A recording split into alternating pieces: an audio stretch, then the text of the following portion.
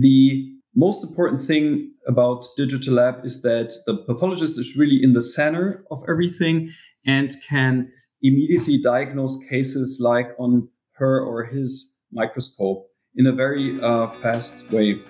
Digital Lab is also a platform that integrates AI.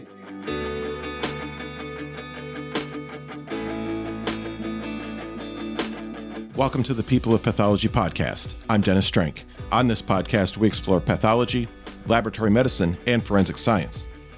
When we talk about digital pathology, most often we're referring to its use for diagnosis, but it also has many applications in teaching and consultations. My guest today is Dr. Martin Weyrauch. He's the co-founder of Smart in Media. Today, we're going to talk about how Smart in Media was developed, initially as an educational tool and some of its features in that area, and then we'll talk about how they got into diagnostics and the incorporation of AI. All right, here's Dr. Martin Weyrauch.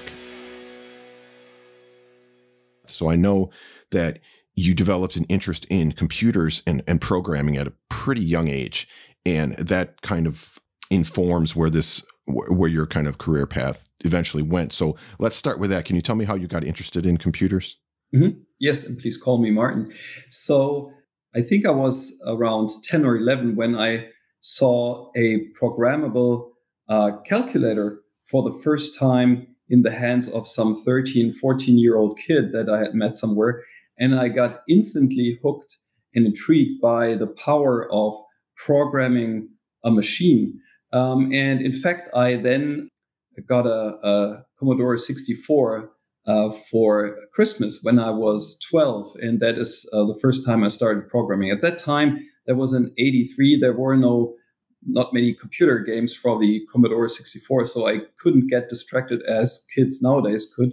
And that's why I immersed then in programming. And I always was extremely creative. And actually, I think that software engineers are somewhat of the artists of the 21st century. And I see it as an art form and as a passion. Okay, yeah, I remember the Commodore 64 also. You're right, there weren't a whole lot of games there wasn't so much you could do with, to kind of waste time with those. So you had to actually do real programming things. Now, the reason I wanted to bring that up is because we're going to circle back around to that later because you continued along with this interest in computers. Now, I want to kind of go on a different track right now. So you went on then to medical school, obviously, and your decision to become a doctor, I have to think that's because both of your parents were doctors as well. Would you agree with that? It was more that I had a keen interest in biology, chemistry, and other natural sciences as a kid. Was always interested in this. And I asked myself then, once I had graduated from high school, what to do. And first I had thought about biology or chemistry, but in essence, then it was an easy choice with my parents both being medical doctors to also pursue that path. Because at that time, actually, I did not know there was a thing like studying computer science or informatics. And I believe one of my class of 120 kids actually only went to become a computer scientist. So at that time, it wasn't a thing, and I didn't have it on my mind. So that's why I ended up with medical school. Going into medical school, did you have an idea of what? I know eventually you got into hematology and oncology, but going in, did you have an idea what sort of specialty you wanted to get into? To be honest, I didn't. I never had a plan in my life, really, and that up to a higher age, I just let myself, kind of flow, or I go with the flow and see what kind of opportunities arise. And truth to be told, I actually hated medical school because for me, it was that it's all about learning things by heart, and it did not kind of synchronized with my creative streak. So when I was in medical school and had spent quite some time in getting my exams done, I didn't really see a way back. And I thought, I just finished that. And on the side, I immersed myself again in computer science, basically in programming software, which was my passion. And early on, I knew during my medical school, I want to go into the direction of medical informatics. Once I graduated from medical school, though, medical informatics was still in its infancy, and it did not really make sense to pursue that path. That was in 1996 or 7. Okay, yeah, I imagine that was either pre-internet or just at the beginning of the internet. So I imagine, yeah, like you said, medical informatics was really not. It wasn't really a thing yet. Okay, so then how did you get interested in hematology and oncology? Well, again, go with the flow. The thing was, at that time in 1997, there were more medical school graduates than doctors were needed in the market. So I just applied for any internal medicine subject, for also pediatrics, and also for neurology. And the first job that I landed was actually in the University Hospital of Cologne in hematology oncology. And actually, then I also liked the subject once I was there, and I understood more of it. And that's how I became an oncologist. So again, pure coincidence. That's interesting though, but it's important, I think, that you found you saw the opportunity there and you took it. You didn't let it kind of pass you by. Yeah. So I mean, it really may sound truly weird or bizarre that someone, pays so little attention to what he's about to do. I was sure that I didn't want to become a surgeon after all. So I knew I wanted to pursue a career in internal medicine. And again, at that time, you couldn't be too picky about where to go. And once I started in oncology, I immediately started to like it. And in fact, now looking back at these 20 years that I worked clinically in oncology, if I was to choose again a medical specialty, I would again pick oncology, just because from my perspective, it is the subject in medicine that has evolved the most during the last 20 years. It rather has exploded really in knowledge, in research, in clinical trials. The difference between oncology in 1997 when I started and now is like from going from Earth not only to Moon but to Mars. Now we do a lot of treatment with immunotherapy. We combine it with chemotherapy. There's so many very interesting aspects about this subject that if you compare it with other medical specialties, especially like psychiatry, that has remained in the last century, it has made most progress. And actually, this is what I truly liked about it. Also, that it is very meaningful in what you do.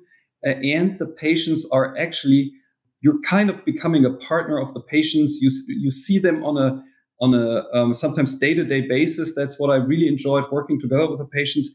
And also in contrast, for instance, to a subject like cardiology, where you tell the patient, hey, please stop smoking, lose weight, where it's really hard to, convince patients to change their lifestyle. In oncology, they really work together with us oncologists a lot, because they see their life really threatened.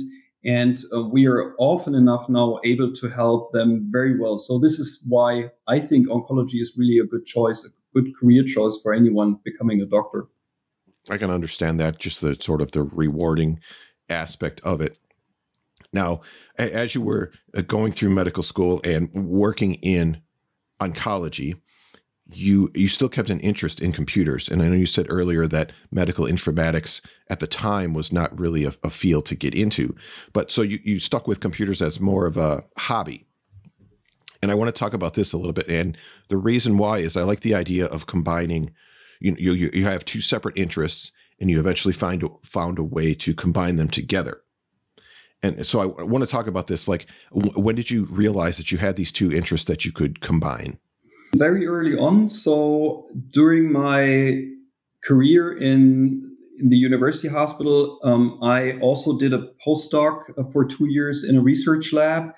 After that, I was also almost 2 years at the Dana-Farber Cancer Institute as a research associate. And during that time, I actually started a very small effort to found a software company for two things. One was a chemotherapy planner that I had actually programmed myself, and also a software to actually a database software for research labs to have an overview about all the frozen samples that you have in labs.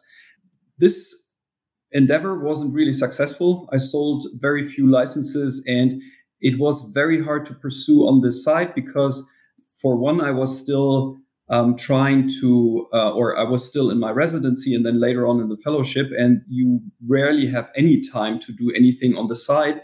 So it took another couple of years, actually the end of the 2000s, in 2009, 2010. That is actually then when I also hired one or two first students, informatics students, who then started coding for me. And that is when things were beginning to pick up. But it was a very, very tough time to start anything besides a full clinical job. Okay, I see. That's interesting. Now, I want to kind of transition from that into how you develop the idea for what you're doing now, which is called Smart in Media. Where did that idea begin? Yeah, so the idea arose when I had a meeting with a pharmaceutical company, actually was Celgene, and I had developed a chemotherapy or drug planner for them for their products, Vidaza and Revlimid. And they asked me, hey, Martin, there is this German Society of Clinical Oncology meeting coming up, and we want to do something besides just having a booth there where we hand out coffee to physicians. Do you have any cool idea what we could do there? And I had this idea that I thought it would be great to have a huge iPad, basically a touch screen, where you could have a quiz for hematologists to microscope a couple of slides on the screen with your hands and have a quiz. What kind of disease is this bone marrow smear or this blood smear? And they said, well, this is quite a nice idea. Can you work out something on that? And at that time, I also knew a pathologist who is now also one of the shareholders, Alberto Perez-Buza. And I talked to him about that. And I said, is there something that you can have a microscope digitally, that you can have these slides digitally? And he said, of course, he was doing that already in his university for a couple of years with an Aperio scanner. And at that time, that was 2012-ish, all these image formats would only run on an installable software or in the browser with the Flash technology. But as you know, Flash as a plugin wasn't supported in any iOS devices, and the iPhone was really popular at that time. So I said, yeah, we have to do something else. And that's how I came up with the idea. Let's develop a platform located in the cloud or on premise where you can have these digital slides that already existed from these scanners, put them online, and be able to view them from any device, from any browser. And that's actually how Smart Media then started. How long did it take to develop that, to go from this idea to the actual product? Yes, well, actually, for this one conference, this hematology conference in Germany, it took us basically 3 months to have a small working software, which we could present there at this meeting. But our first real product was, in fact, an app that we published on Google Play and also on the Apple App Store, with a full set of fully annotated histology slides of healthy organs, roughly 100, 120 slides in 4 languages. And we actually thought that we could make some money with that and further grow our company. But in reality, the free version, which had a limited set of slides, was downloaded, I think, 200,000 times worldwide. So really a lot. But commercially, it was that it could pay the rent of our office. But unfortunately, we didn't get rich by it. But this was the first step that we took, this so-called Smart Histology app that we published at that time. And from this, the idea arose, well, all the universities teaching medical students how to microscope in histology and pathology and also hematology a little bit, they all need a platform of their own where they can put their own course slides annotate them, and give them out to the students. And this is how the so-called SmartZoom platform was born. The interesting thing is also for the American listeners is outside of the US, basically in every country worldwide, medical students have to be able to recognize slides under the microscope once in the anatomy courses in histology. So there they have to discriminate the healthy organs under the microscope. And in the pathology classes, they have to recognize diseases under the microscope. I know that within the US in medical school, there's actually no such thing. They're a little bit in pre-med, a little bit histology, but this is rather small. So outside of the US, this is really a big thing. And in Germany, 2/3 of all universities teach with our SmartZoom platform, as do a couple of universities here in Europe. And we even have some colleges in the US that use it. It sounds like at the beginning, at least, Smart Media was just for education. You weren't into getting into diagnostics at all at that time, right? Absolutely. So actually from 2012 to 2017, it was only education because the microscope scanners weren't fast enough for use in diagnostics, I would say. And you mentioned that there were many universities that started using Smart Media. And in fact, you became the teaching and seminar platform for the European Society of Pathology and the International Academy of Pathology. Now, how did you get involved with these groups? Yeah, so early on, it was clear that education is really an important aspect of pathology. And we had this, very good and very broad education platform, SmartZoom. So the International Academy of Pathology, they are an organization that has basically a branch in every country of its own. And here in Germany, they do a lot of education for pathologists. So they have 250 different courses for different diseases, organ groups, and so forth. And it was a small step from all the universities whom we already had won as customers to go to the International Academy of Pathology. They are using it now for already 5 years. They host, I think, 10 terabytes or roughly 10,000 slides with us, and it has been a huge success.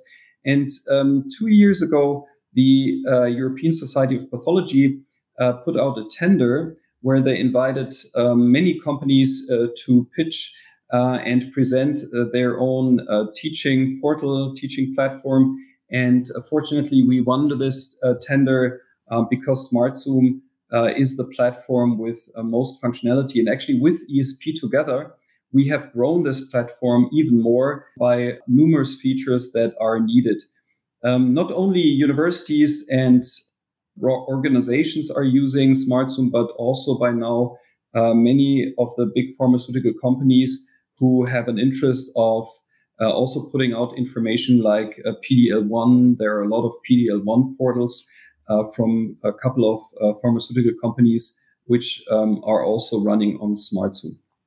Okay, so I have to think being involved with these organizations, that probably really helped the popularity of your platform then. Is that kind of when things really started to take off? Yeah, together with diagnostics, really. So the first years of Smart Media were extremely hard. So between 2012 and 2017, we even had a small seed invest, and we were actually bleeding money for the first 5 years. But since 2017, we have become profitable. And I think we are one of the very rare digital pathology companies that are already profitable. And this was on one part due to the teaching platform, but also because diagnostics then finally started picking up. Well, let's talk about diagnostics then. How did you decide to make the kind of transition into diagnostics from education? The addition of diagnostics was actually a natural process because we were getting requests about that. And also we had co-developed a system which allows you to manually scan slides on your own microscope. The problem with the digitalization of pathology is mostly the price of the automated scanners. So as you know, the prices of high throughput scanners are quite high. So usually a scanner starts at maybe $180,000 for purchasing, and it digitizes 1 to 2 pathologists per day. So you need a lot of scanners, which is a big investment. And many pathologies shy away from that investment because, of course, they also need a return of investment. So what we did is we started with a very small and low-cost system, which allows you to manually scan slides on your own microscope in combination with our so-called PathoZoom Slide Cloud.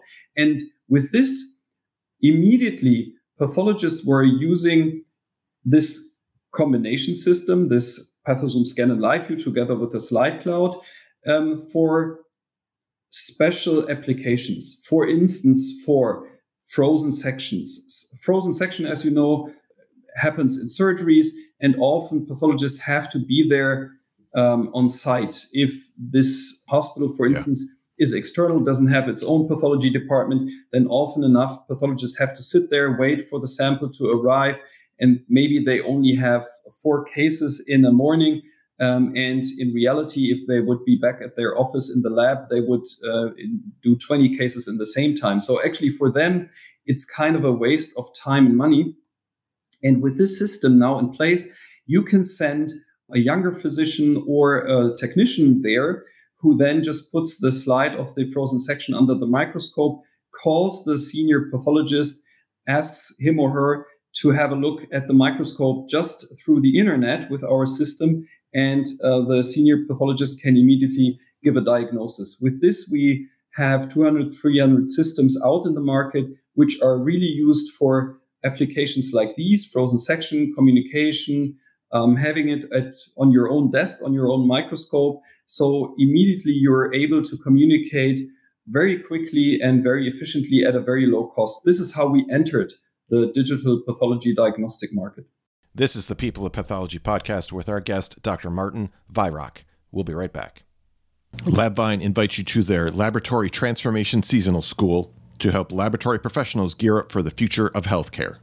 This is a 3-day online event taking place August 29th through the 31st. Day 1 focuses on change, transformation, and culture.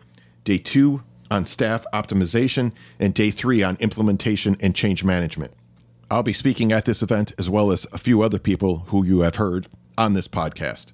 You can register for free for Laboratory Transformation Seasonal School by following the link in the show notes. Whether you're working hard at the grossing bench, the autopsy table, behind a microscope, or any other area of the medical laboratory, there's one thing that we all need: comfortable scrubs. The scrubs that I wear come from Dresamed. This is a company in California, and they've been making high-quality scrubs since 1980. They have a variety of styles and colors to choose from. As a matter of fact, I just ordered a set of the new soft stretch scrubs, so I'm looking forward to trying those out. You can check out Dresamed by following the link in the show notes. Make sure you sign up for their loyalty program, where every order will earn you points towards special offers and discounts. Now, back to Dr. Martin Weyrauch on the People of Pathology podcast. One thing I wanted to ask you about, and I heard you talk about this when you were on the Digital Pathology podcast. A lot of times with pathology software, especially like, the LIS systems and things like that, it's not really user-friendly because it's created by the computer scientists and not by the people actually working in the pathology lab. And sometimes the computer scientists don't really know the pathology workflow, so they kind of give it their best shot. Now, as you mentioned earlier, your company was co-founded with a pathologist, and he still works closely with you, and you work closely with other pathologists. I'm curious how working with the pathologist helps you to improve your system. If I would only be able to implement one aspect or one feature into a medical software, only one, the most important feature is speed. There's nothing else. So what many computer scientists neglect to know or to see is that physicians work, I like to say sometimes as a German, on Aldi's cashier desk. So it's like on a conveyor belt. Everything is extremely fast, and software has to be so fast or even faster that it supports you as a physician and doesn't block you. And myself, I have worked, again, 20 years clinically with so many bad medical applications, which often frustrated me, that I always think about the physician using our software. And I know this always has to be really great, that this physician either doesn't feel the software or is in fact enjoying it. And that is our philosophy. What we actually do is that our software engineers also observe pathologists while they're working. That means at least once or twice a year, each software engineer has an appointment, a personal appointment at a pathology to observe a pathologist and, of course, also the technicians at their workplace, and to learn how do they really work and why do we need the features that we implement. And not only this, but as we are developing this software in a so-called agile way, that means that we have regular so-called sprints of 3 weeks where we add new or program new features and then release them. We instantly get feedback from the customers on a very regular basis. Not only that, but on top of that, we have user meetings with a pathologist every 1 or 2 months, where pathologists who use our software can participate and see about the new or upcoming features, can comment on them, and can, of course, also bring new ideas. And this very, very close collaboration has led to the success of the software. So we're very fortunate that when we have sales demonstrations, that the pathologists are usually extremely enthusiastic about the usability of our software. But of course, it's only because the software was basically designed by pathologists and their workflow, and then also, in essence, programmed by extremely talented engineers. That makes a lot of sense too. Like you said, speed is the most important thing. So you've got to know the workflow in order to make that workflow faster. Now, so what we're talking about, this is the PathoZoom Digital Lab, right? Mm-hmm. That's kind of your main diagnostic product right now. Okay. Can we go through kind of a little sort of overview of Digital Lab and what it does? Mm-hmm. PathoZoom Digital Lab is more than just a image management system. That's why we call it a diagnostic platform. And it's an open platform, an on-premise solution that connects seamlessly with any scanner and also with any laboratory information system. It's right now becoming an IVDR. We're just waiting patiently for the next 1 or 2 weeks. Once then we will also have PathoZoom Digital Lab under the IVDR certification. And the most important thing about Digital Lab is that the pathologist is really in the center of everything and can immediately diagnose cases like on her or his microscope in a very fast way. Digital Lab is also a platform that integrates AI. And in fact, you can develop your own AI with Digital Lab, which is an exciting feature that is just evolving. But also we integrate AI from other vendors. So the first one is MindPeak, also a German company. Actually, I think they were worldwide the first company which got a certification for their pathology diagnostic AI. I believe they even were with their IVDR before Page got their FDA. But anyway, they're very early on, and we integrated their breast cancer AI. And this is something which, of course, will pick up more. To be quite frank, it is that, well, basically, it's very clear that AI will be an essential part of pathology of the future. But right now, when we talk to pathologists as customers, most of them say, you know what, let me first go digital at all. And then in a second step, I think about AI. So right now, AI is not really flying off the shelves, but it is always a very good thing to have in product demonstration because it shows us the potential it has and also the way that we are headed for the next few years. Yeah, I think that's important. I mean, like you said, AI is coming. There's no doubt about that. So it's important to, when you're building systems like this, to have something that will accommodate that when it comes in the future. You said something about you can develop your own AI to go along with Digital Lab, and this might be a little more advanced for this conversation. But how does that work? How do you develop your own AI? So what we actually see in the market is we have companies that do AI, like all these startups that are rising now. But what we also see is that pathologists themselves develop AI. Not necessarily only at universities. Sometimes it's even privately run labs that collaborate with research groups from universities to develop AI for their own application.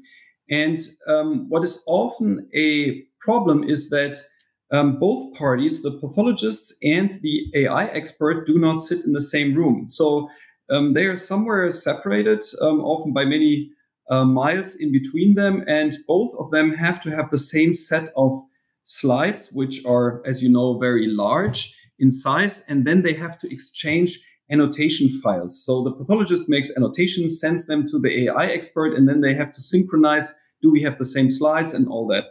In Digital Lab, you can just install it in one lab, put all the images there, and the pathologist can make the annotations for the AI training from anywhere in the world.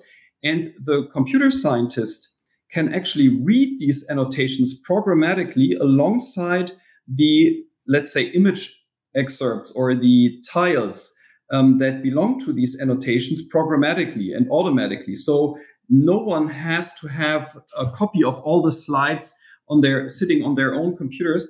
And Digital Lab just makes the collaboration for developing AI so much easier. And that is a small field that is also coming up now, because I really believe that pathologists not only will consume AI, but also develop their own AI for their own special needs.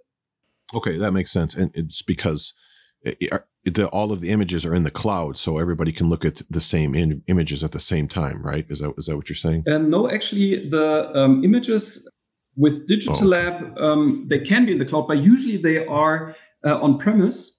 So let's say the pathologist has a lab, has thousands of slides. He or she can annotate these slides for AI, but the computer scientists that they collaborate with can on the same time programmatically get all these tiles and annotations, even though the slides all reside within the lab. So that we have an API for that. Oh, I understand. Okay. And now what about, because some of these, the slide scanners, they have their own sort of proprietary image format. Now, how do you get around that with Digital Lab? Mm-hmm. So fortunately, we can read all the slide formats because we have contracts with all scanner companies. Yeah, we are completely open to that. We also have a feature that we can convert any proprietary format into an open DICOM format. So even if pathologists choose any certain scanner but want to long-term archive into DICOM, we can also do that in Pathozoom Digital Lab automatically, which also touches a very exciting development too, and that is the need to store slides digitally indefinitely. Right now, most labs delete their slides after 6 or 8 weeks because they want to save server space, which is expensive. But we know that in the future, ultimately, glass archives will be replaced by the digital archives. And we already have a solution to also save slides to tape drives or to tape archives, like there's one from IBM, for instance, and also retrieve these cases again. So this is also something that is coming now, the possibility to long-term archive slides either to tape drives or also, of course, to any cloud storage like S3 or Azure or whatever is on the market. Okay, yeah, that's important. The storage, yeah, because that is expensive. So you mentioned that you can convert the images to DICOM, and I think that's important because radiology images are in the DICOM format, and radiology is kind of looked at when it comes to digital pathology. We kind of look to radiology because that's sort of digital radiology is kind of a few years ahead of us. So I think it's important to have both systems in the same format. Would you agree with that? Yes, 100%. So what we see in digital pathology is in essence the same as what had happened in radiology 15 to 20 years ago. So in radiology, we have the RIS, the Radiology Information System, plus the PACS system. This in pathology would be the LIS, plus, for instance, Digital Lab as an image management system. We have scanners in radiology, as everyone knows, it's CT, MRI, X-ray, whatever. And then in pathology, we now have the slide scanners. So the history of it is the same. It's a little bit unfortunate that all slide scanner vendors have invented their own proprietary format, but this is slowly coming to an end. So I see now from companies like Leica that they have implemented the DICOM format. I think Hamamatsu has done so too. Again, if one of these companies is struggling, we can always help them. We have a converter and know a lot about DICOM because simultaneously to smart media, there's also another company which I founded 3 years ago for radiology. It's called Easy Radiology, which is highly successful. And we are combining our knowledge from these two companies. It's a both-way communication because also radiology profits in a way from the things we learn from pathology and vice versa. So what's next for Smart in Media? Do you have any new products or like projects, things you're going to expand on that are coming in the future? Oh, yeah, we do. We are developing quite a lot of new features and functionalities for Digital Lab first. That is the core focus of our efforts right now. But also we have projects together with the pharmaceutical industry to develop AI. For instance, one project is now almost finished. It is an AI that we developed together with the company Novartis to detect the very rare disease mastocytosis in H&E slides.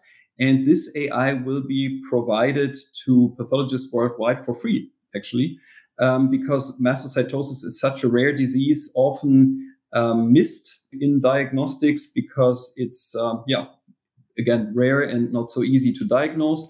And also on the AI part, we are adding a real AI app store now because most of the AI companies that I see in pathology will have the challenge that they would have to have some kind of an installation on site in pathology departments.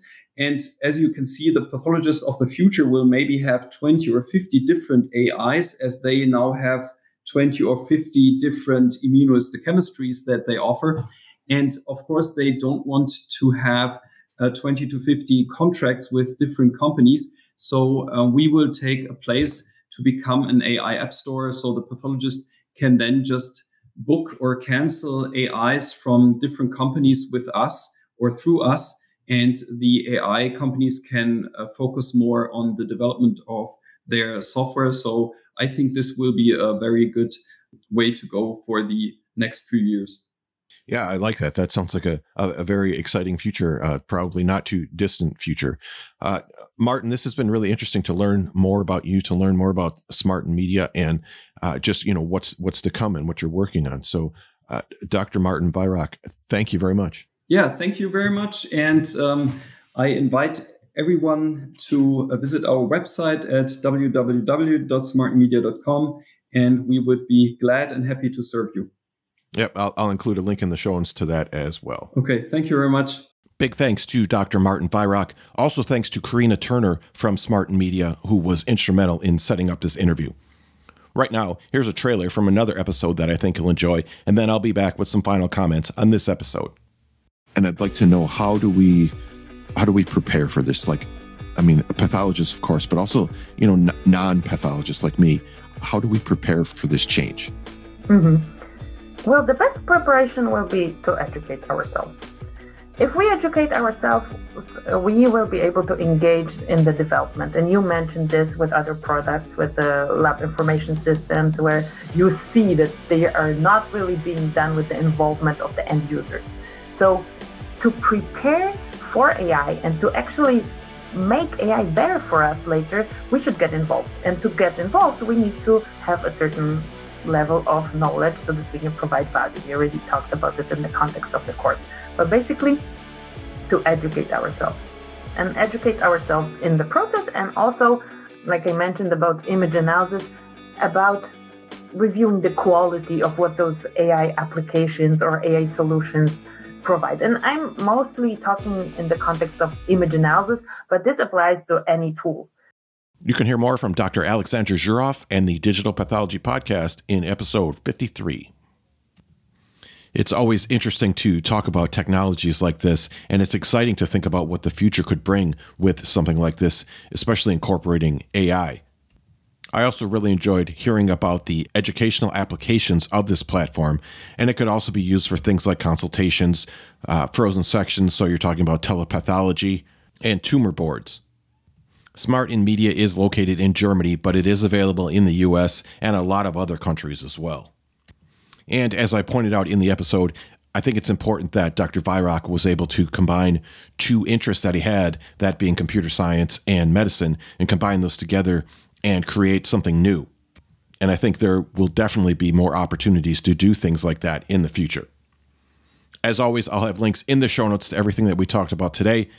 I did want to mention that this past week, I had the honor of giving a presentation on Pathcast once again, so it was great to be back there again. I gave a presentation on key concepts in grossing, and I'll have a link in the show notes to that. Don't forget you can follow the show on Twitter and Instagram at People of Path, or you can connect with me on LinkedIn. Thank you for continuing to share the show with others, and together let's inspire the next generation of pathologists and laboratory professionals. This show is a member of Health Podcast Network, which connects listeners with conversations and stories about health, care, and well-being, and you can find a link in the show notes to Health Podcast Network if you'd like to check out some of their other interesting podcasts. Thank you very much for listening, and I will talk to you next time on the People of Pathology Podcast.